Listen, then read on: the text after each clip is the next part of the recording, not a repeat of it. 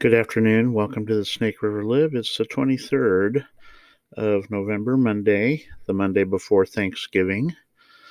Where do I begin on this view from the rim? Let me just start by saying I started to cut one last night. Actually, I finished it. And right before I published it, I said, I'm a little bit blurry about some of what I said, and so I better go back and listen to it.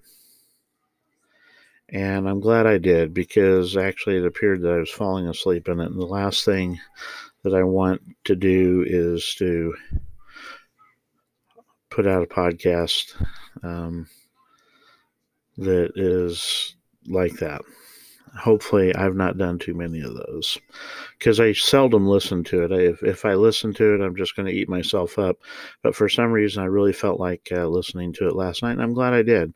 And so I'm going to cover one part of what I was thankful for yesterday, the 22nd, and what I'm going to move into what I'm thankful for today. For what I give thanks, with the hashtag, of course.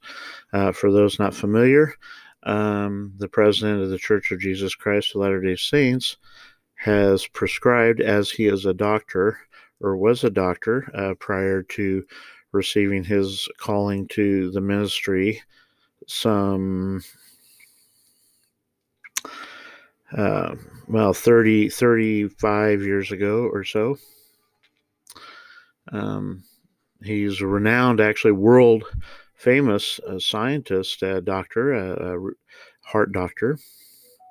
He prescribed for the world some therapy to help ease the tension, if you will, to help spread joy, to help reduce the stress of individuals in their everyday lives. And the first thing he said was that we need to focus on giving thanks, and that we need to flood the world, actually, with what we are thankful for. And to do that through social media. And of course, social media is a great avenue for posting menus and dishes that we've served, and selfies and political rants. Of course, anyone familiar with this voice is no stranger to his alter ego over on the Lib, and as well as his frequent Facebook rants. We're trying to minimize that. In fact, it's not in keeping at all with what I should be doing as a Latter-day Saint.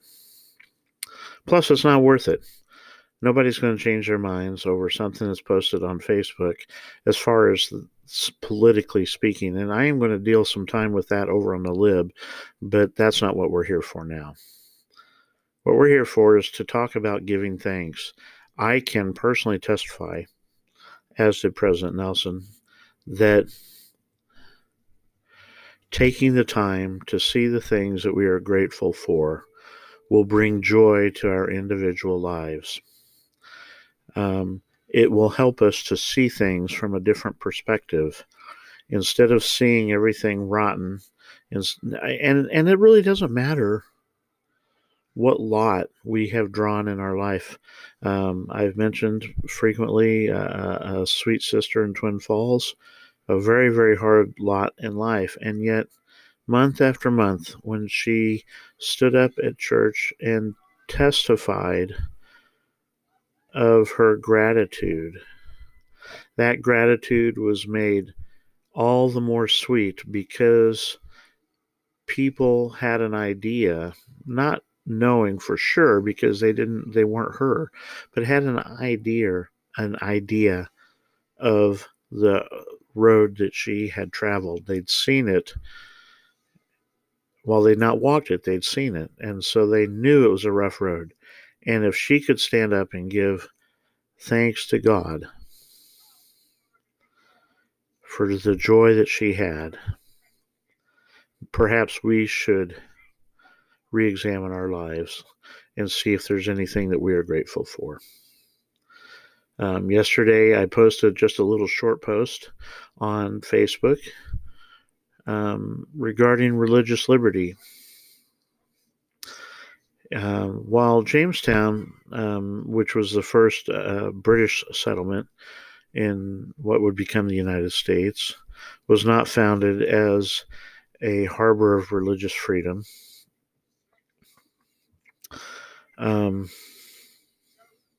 Plymouth was a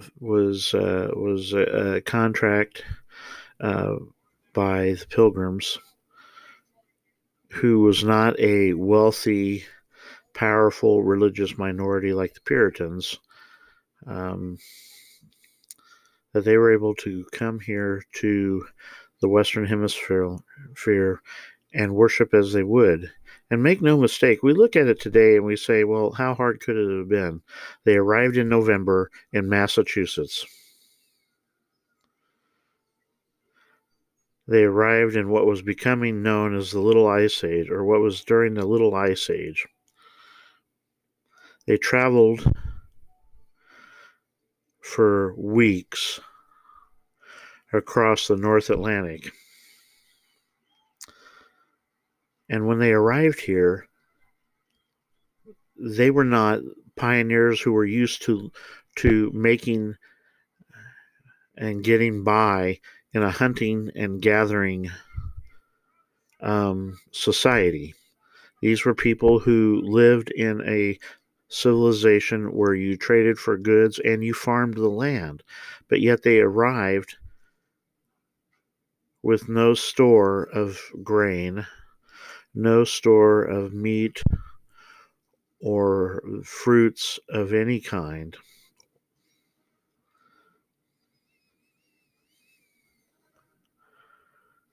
And they had to learn how to build shelter immediately. And the first winter was tragic for them.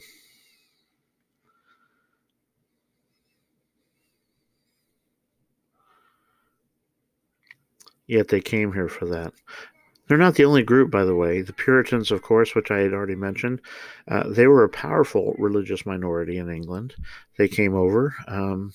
Other groups, the Huguenots, probably not pronouncing that correctly, they were French Protestant refugees escaping French Catholicism, had immigrated, and they lived along the Carolina coast. They were Protestants, but they were French. They came here seeking religious liberty, seeking freedom from Catholicism in their case. The Quakers in Pennsylvania, and the Catholics. What became the state of Maryland was originally a colony that was set aside, established for a place that Catholics could go and live and be safe.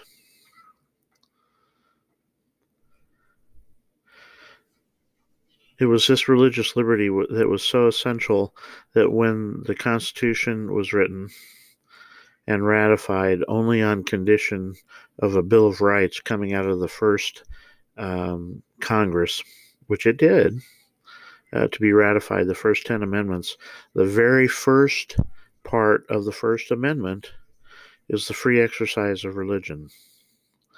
And while the United States has been far from perfect in protecting that right,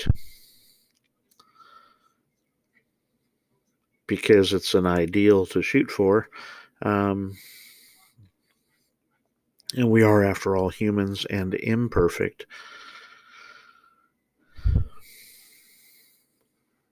it was the intent to ensure that people could be free to worship as they would. It was this groundwork that was laid for the restoration of the gospel of Jesus Christ.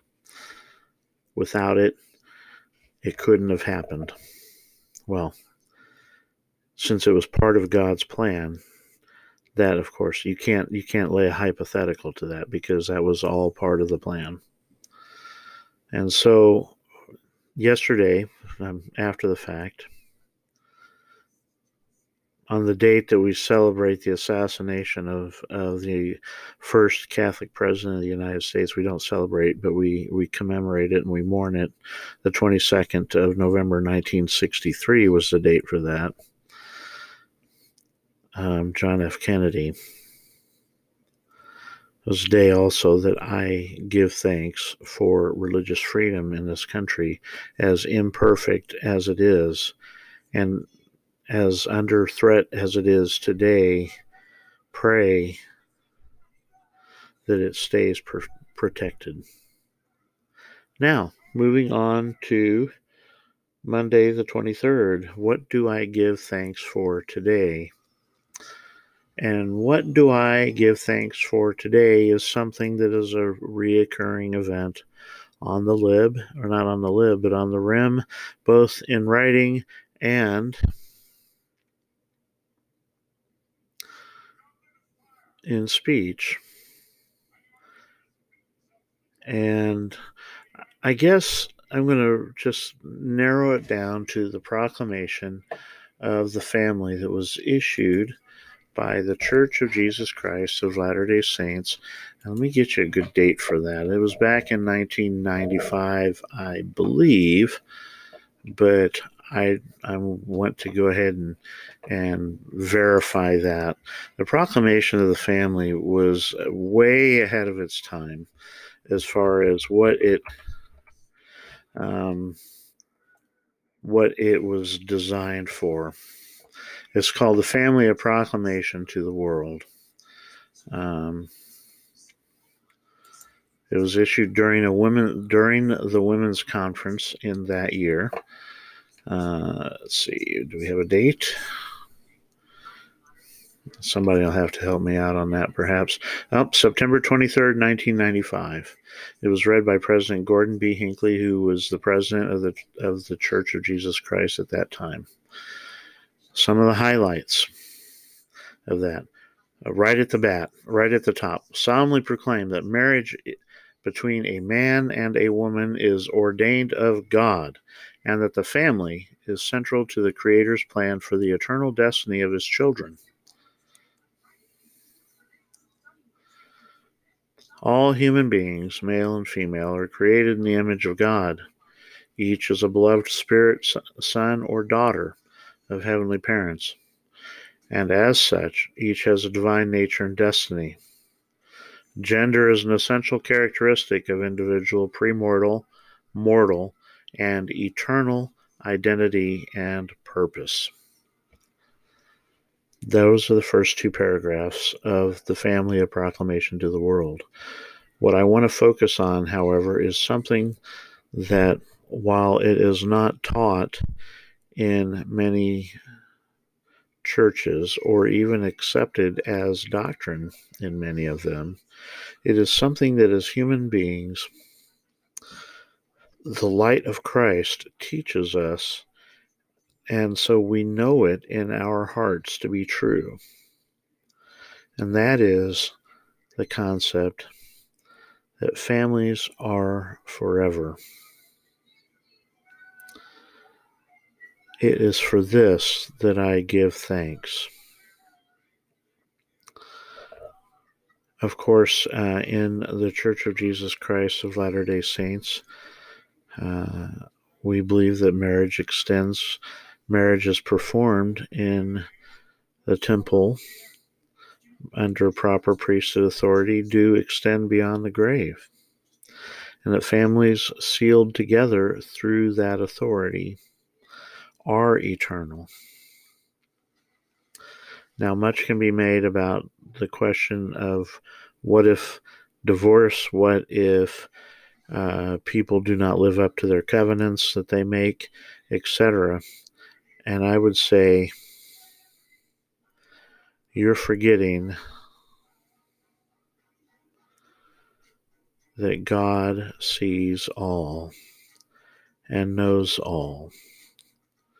In fact, I'm pretty sure that He knows the end from the beginning.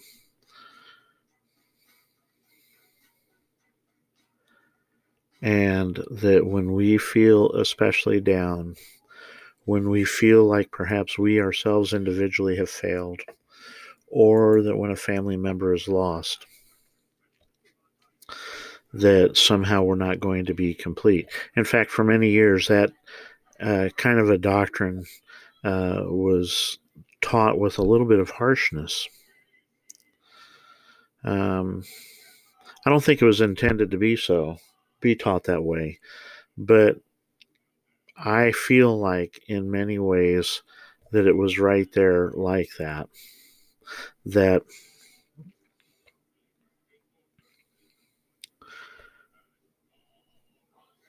the last thing that we want is for there to be an empty seat at the table in eternity. And the truth is, with us here in mortality, with our mortal and finite minds, we cannot truly grasp the eternal love and mercy that God has. We do not see the hearts of those whom we feel are lost. So we don't understand the conditions that they are lost. An illness driving an addiction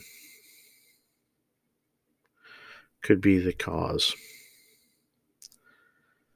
Don't think I'm denying agency or choice, and that is taken into account. God is never going to force someone to sit down at the table. If you remember the parables regarding the feast, people were invited. No one was forced.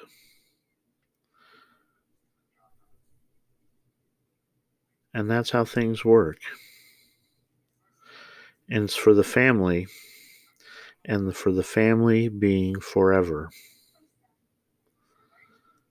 that I give thanks. Now, in case you're wondering why I went that direction, let me tell you, and you'll see it on my Facebook post, separate Facebook post for my give thanks for today, besides the one for this podcast.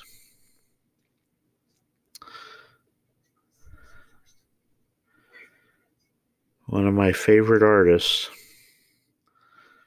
who's such a golden voice and one of the best songs, in my view, of all time. No, not Meatloaf.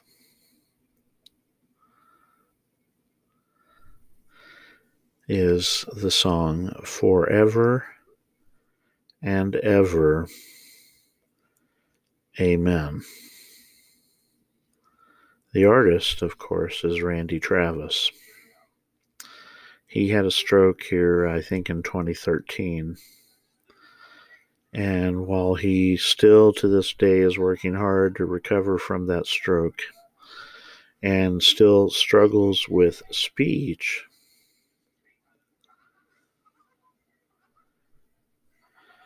he is learning to sing. It would seem that perhaps memories, singing and connecting to the voice, are a little bit different. I think I remember something with Jan and Dean about this too, but I didn't research it because I wanted to go ahead and start speaking.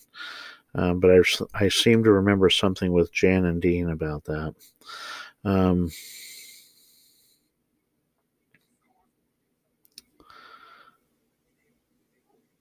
What a wonderful song. I love you forever and ever. Amen.